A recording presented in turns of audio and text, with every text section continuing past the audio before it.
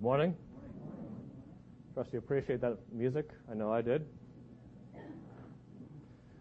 Well, after some weeks spending some time in Proverbs and in the book of Job, we're going to turn back to the books of Kings and Chronicles.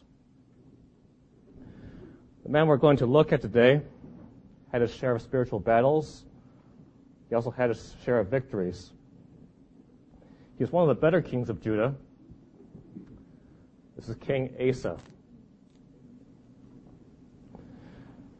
King Asa, he comes in after a long period of spiritual darkness. The very last king we looked at was King Solomon, about a couple months ago with Charlie.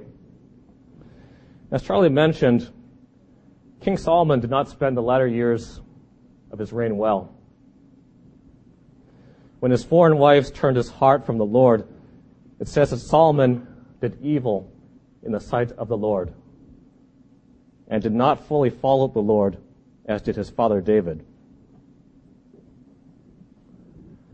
And things continued to decline under Solomon's son, Rehoboam.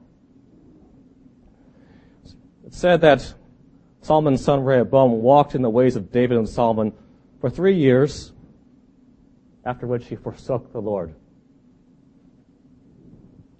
Let's turn to the book of 1 Kings, chapter 14.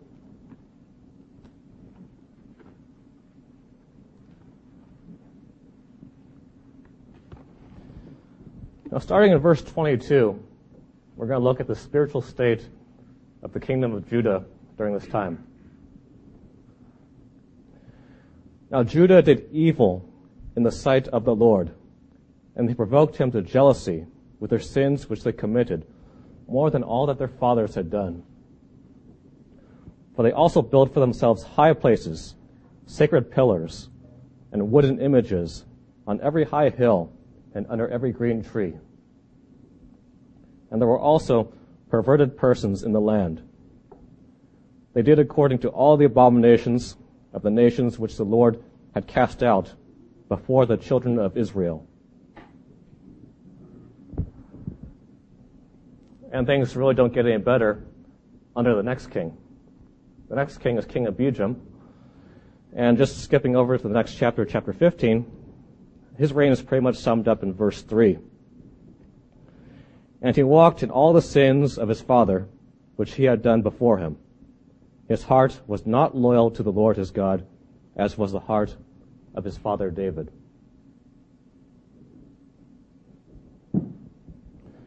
Now finally, after 3 kings who had brought some serious spiritual decline into Judah, we have King Asa. Now his reign comes in like a breath of fresh air. Let's turn to 2 Chronicles chapter 14.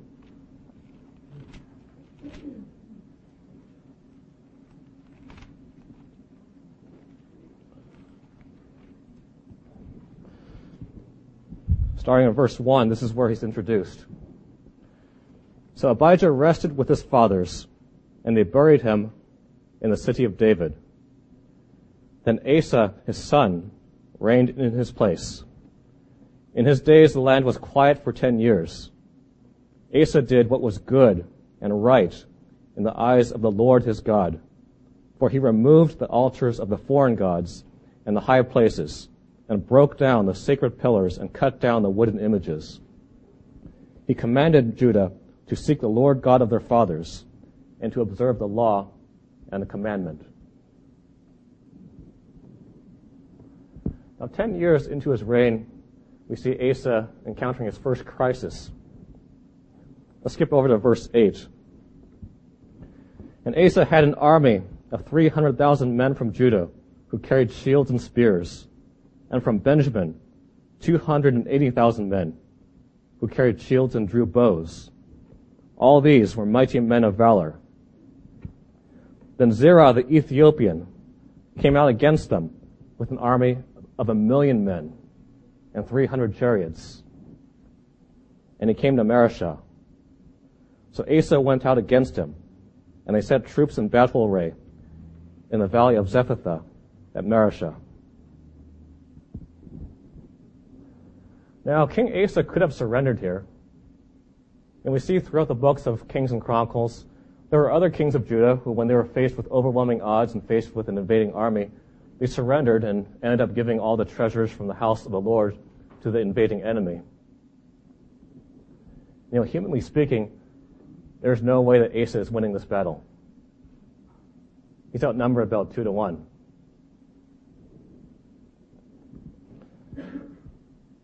And things may have been all the more intimidating for Asa because he really, in living memory, he had no one to look back to as a role model of faith. And many of us here who are believers, we've had many godly examples here. We may have had someone who discipled us early on. We may have seen someone in the assembly going through a great trial, but leaning on the Lord. However, Asa, we see he really had no one. We see his father, his grandfather, and his great-grandfather. It says they all did evil in the sight of the Lord. And we later learned that his grandmother who raised him, she was actually an idol worshiper.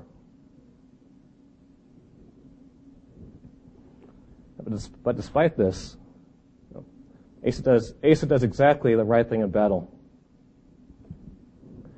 It really did not matter what commands he gave to his men, what tactics or what strategies he had in his head to use, or even really how good his swordsmanship was.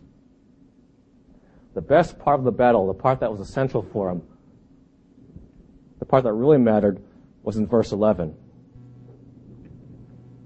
And Asa cried out to the Lord his God and said, Lord, it is nothing for you to help, whether with many or with those who have no power.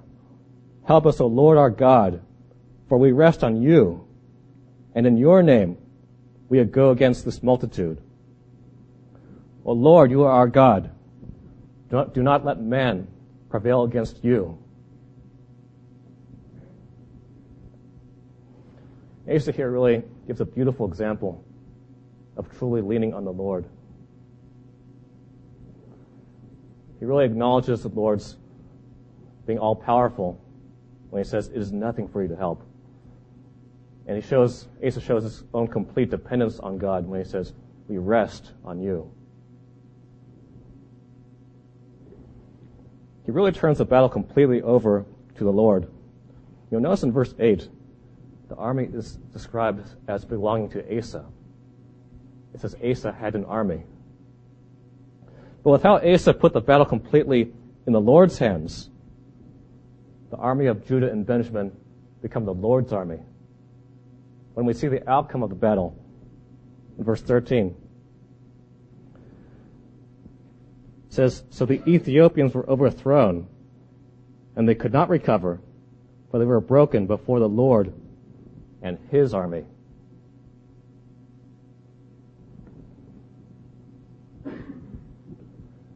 And having dealt with this enemy from outside Judah, Asa turns to the enemy within. Now, Asa knew a lot of what was going on in his kingdom was not right. He had decades of idol worship from his father, from his grandfather, and his great-grandfather to deal with. He knew his kingdom was in spiritual darkness, but he was afraid to take action. He may have had the thought that, what if by removing the idols from the land, he ended up alienating some of his subjects? There's also the fact that he had taken some cities in the mountains of Ephraim, which were just on the border of Israel. What if breaking the idols from the land caused him to lose support in a very sensitive area?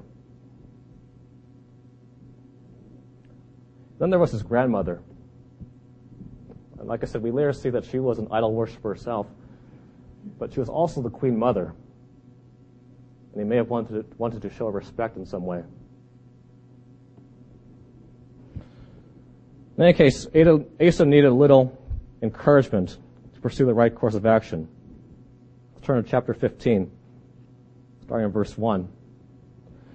Now the Spirit of God came upon Azariah the son of Oded, and he went out to meet Asa and said to him, Hear me, Asa, and all Judah and Benjamin.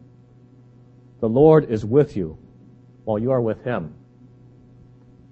If you seek him, he will be found by you. But if you forsake him, he will forsake you.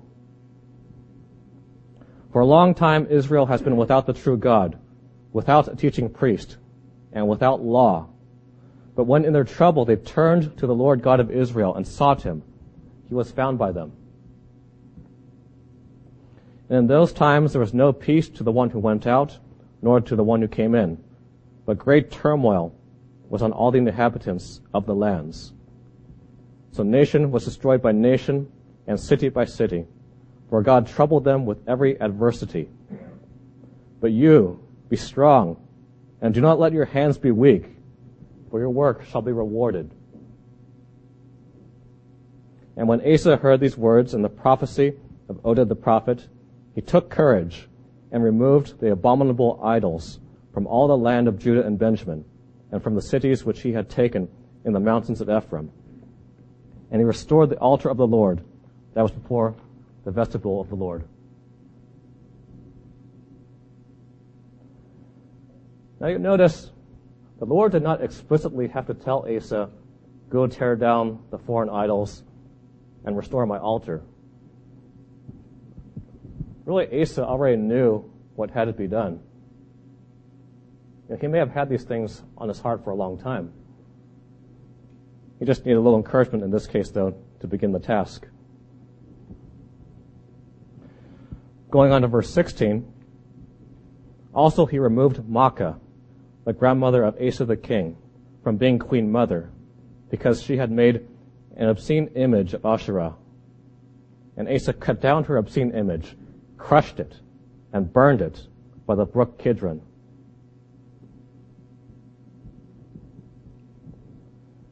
Now, it's not an easy thing to stand up to an elder, respected member of your family. There was probably some confrontation between Asa and his grandmother. You don't just drop the queen mother off her throne one day unannounced. Whatever the case, though, there's a wonderful thoroughness, though, with which we see Asa deal with his grandmother's sin. It really shows his zeal for the Lord and his hatred of sin.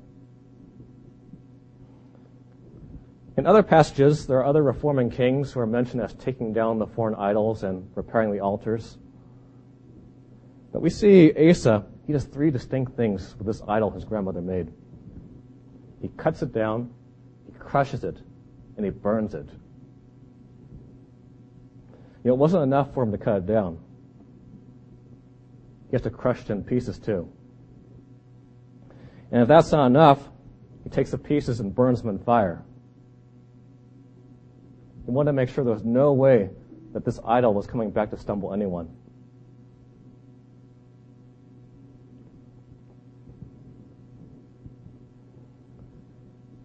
And then a long time passes. That's because the Lord really blessed Asa with giving him years of peace.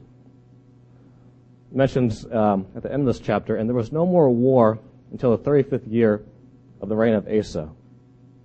In other parts, and in other passages, it's mentioned that the Lord had given them rest, and it gave the people of Judah rest all around. It's not until very near the tail end of his life that we see the next event in King Asa's life.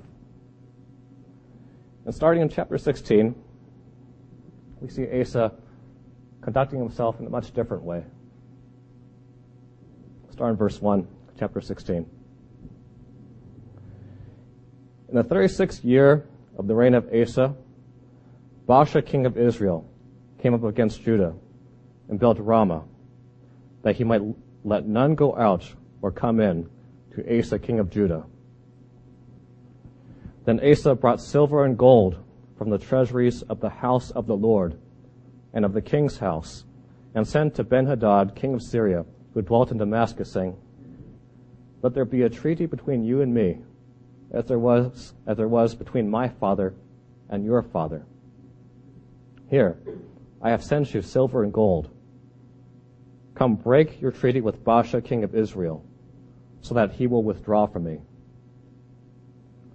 So Ben-Hadad heeded King Asa, and sent the captains of his armies against the cities of Israel. They attacked Ijon, Dan, Abel, Maim, and all the storage cities of Naphtali. Now it happened, when Baasha heard it, that he stopped building Ramah and ceased his work. Then King Asa took all Judah, and they carried away the stones and timber of Ramah, which Baasha had used for building. And with him he built Geba and Mizpah.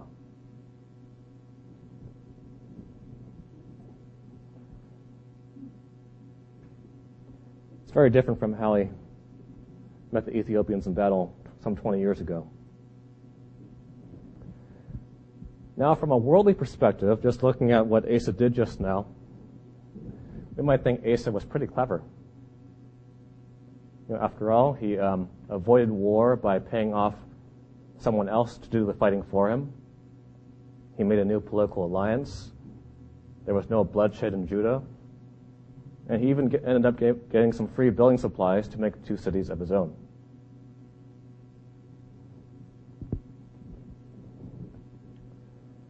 But it was all completely wrong. Look at those 6 verses we just read. There's something very missing in those 6 verses. I heard that. Yeah, I heard someone say it. The Lord is missing. There's no mention of the Lord. There's no mention of Asa crying out to the Lord. We see Asa leaning on money, leaning on another man, leaning on his own political maneuvering. He's doing everything but leaning on the Lord like he did before.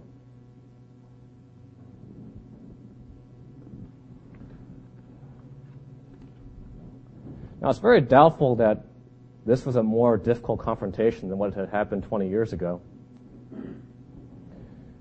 It really is doubtful that King Baasha of Israel was a greater threat than the Ethiopian army with 1,000,000 men, 300 chariots.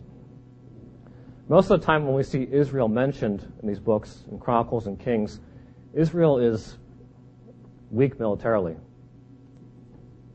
Now, it's not like King Baasha even came out with an army against Asa like Zerah and the Ethiopians. He was just building a fortified city. So what made Asa react in this way?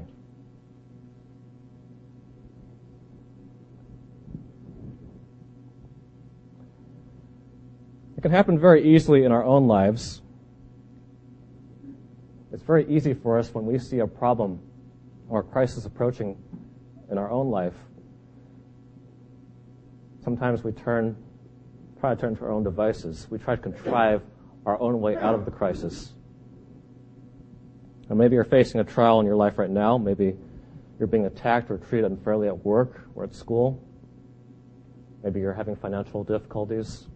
Maybe there's problems in your own home. Problems with your marriage, problems with the children. And we like to think to ourselves, I can handle it. And we end up doing all kinds of things in the flesh to try and fix or avoid the problems, instead of turning to the Lord in prayer.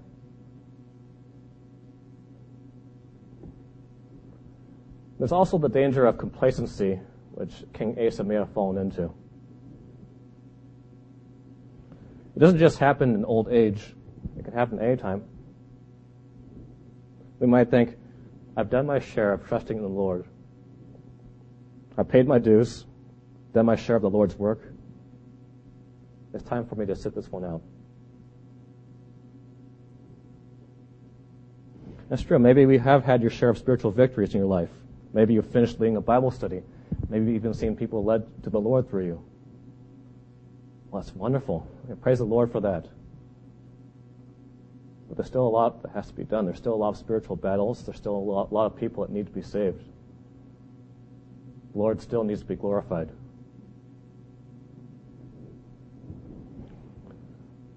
Asa is rebuked in verse 7 for what he does.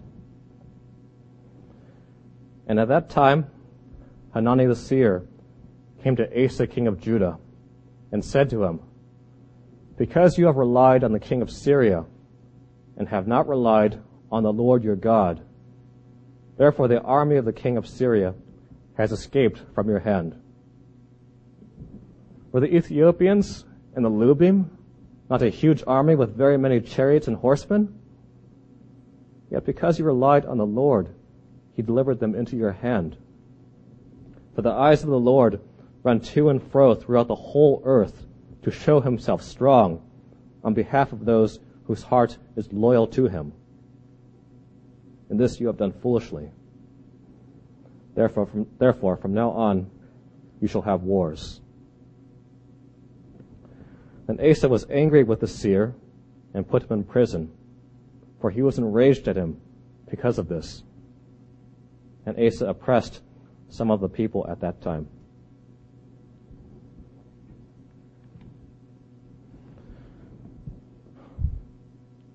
The Lord desires to show himself strong.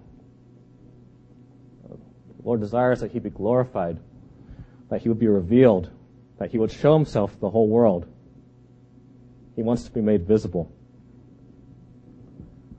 It's said in 1 John, I think everyone's familiar with this verse, no one has seen God at any time.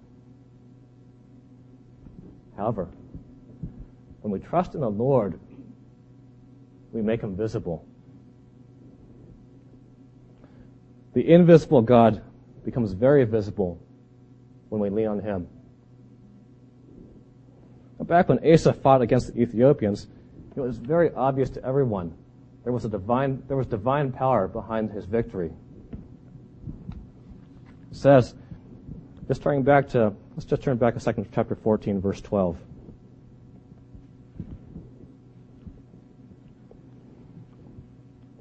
It doesn't say Asa struck the Ethiopians. It says, so the Lord struck the Ethiopians before Asa and Judah, and the Ethiopians fled. Now in his later years, what Asa was doing, he was robbing the Lord of a chance to be glorified. And the ironic thing was that in all this effort on Asa's part to avoid war, the Lord judged him by giving him wars. From this point on, we begin to see a hardening of Asa's heart. Verse 10, it states that he was angry with the seer. But more than that, he was angry with the Lord. You see a lot of pride and self-will in his heart. He did not want to accept being called foolish. He did not want to accept or acknowledge that what he had done was wrong. There's a stubborn refusal on his part to repent.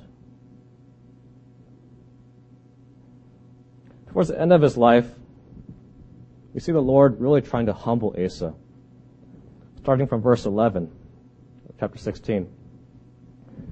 Note that the acts of Asa, first and last, are indeed written in the book of the kings of Judah and Israel.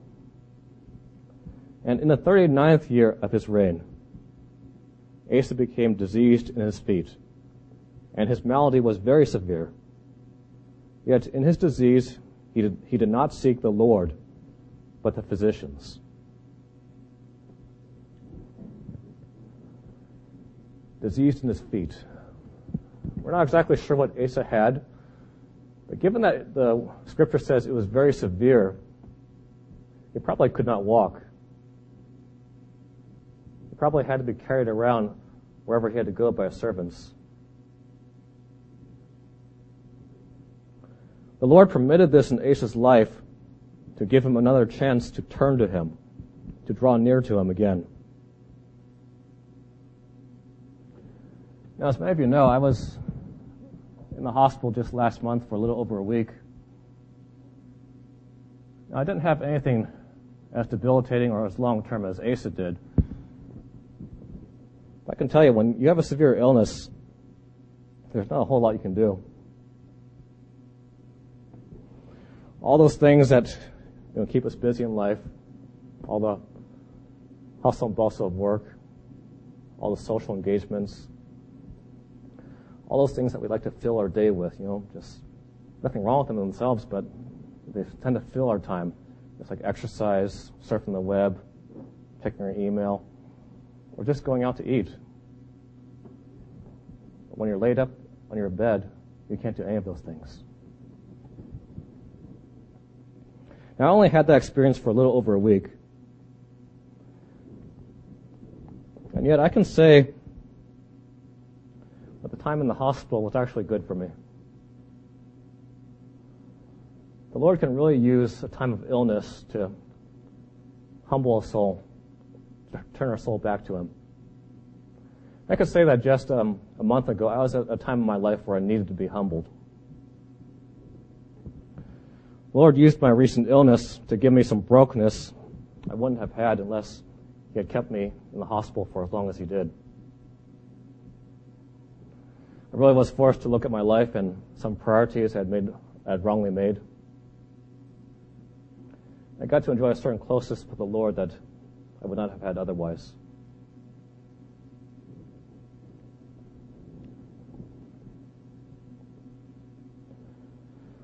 There's another possible response to illness, and it's unfortunately the path that Asa chose. You can get more embittered and hardened against the Lord. I see this sometimes in patients at the hospital who have had a long-term illness. Instead of crying out to God, which some patients do, they grow more hardened. Now, Asa was in this condition for a whole 2 years. The Lord was trying to get his attention the entire time. But for those 2 years, we see Asa resisting, turning back to God. And the sad thing is, we never see Asa turn to the Lord again. The last we hear of him is in 2 Chronicles chapter 16, verses 13 and 14. So Asa rested with his fathers. He died in the 41st year of his reign. They buried him in his own tomb, which he had made for himself in the city of David. And they laid him in the bed which was filled with spices and various ingredients, prepared in a mixture of ointments. They made a very great burning for him.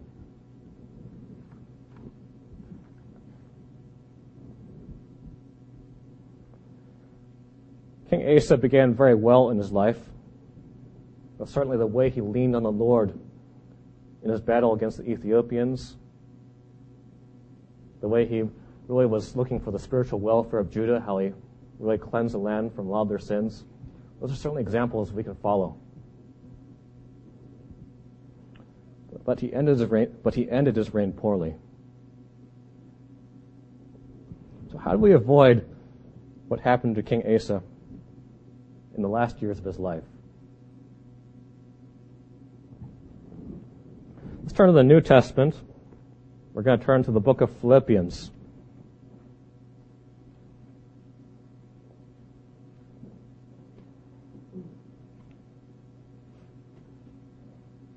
Turn to chapter 3, verse 13.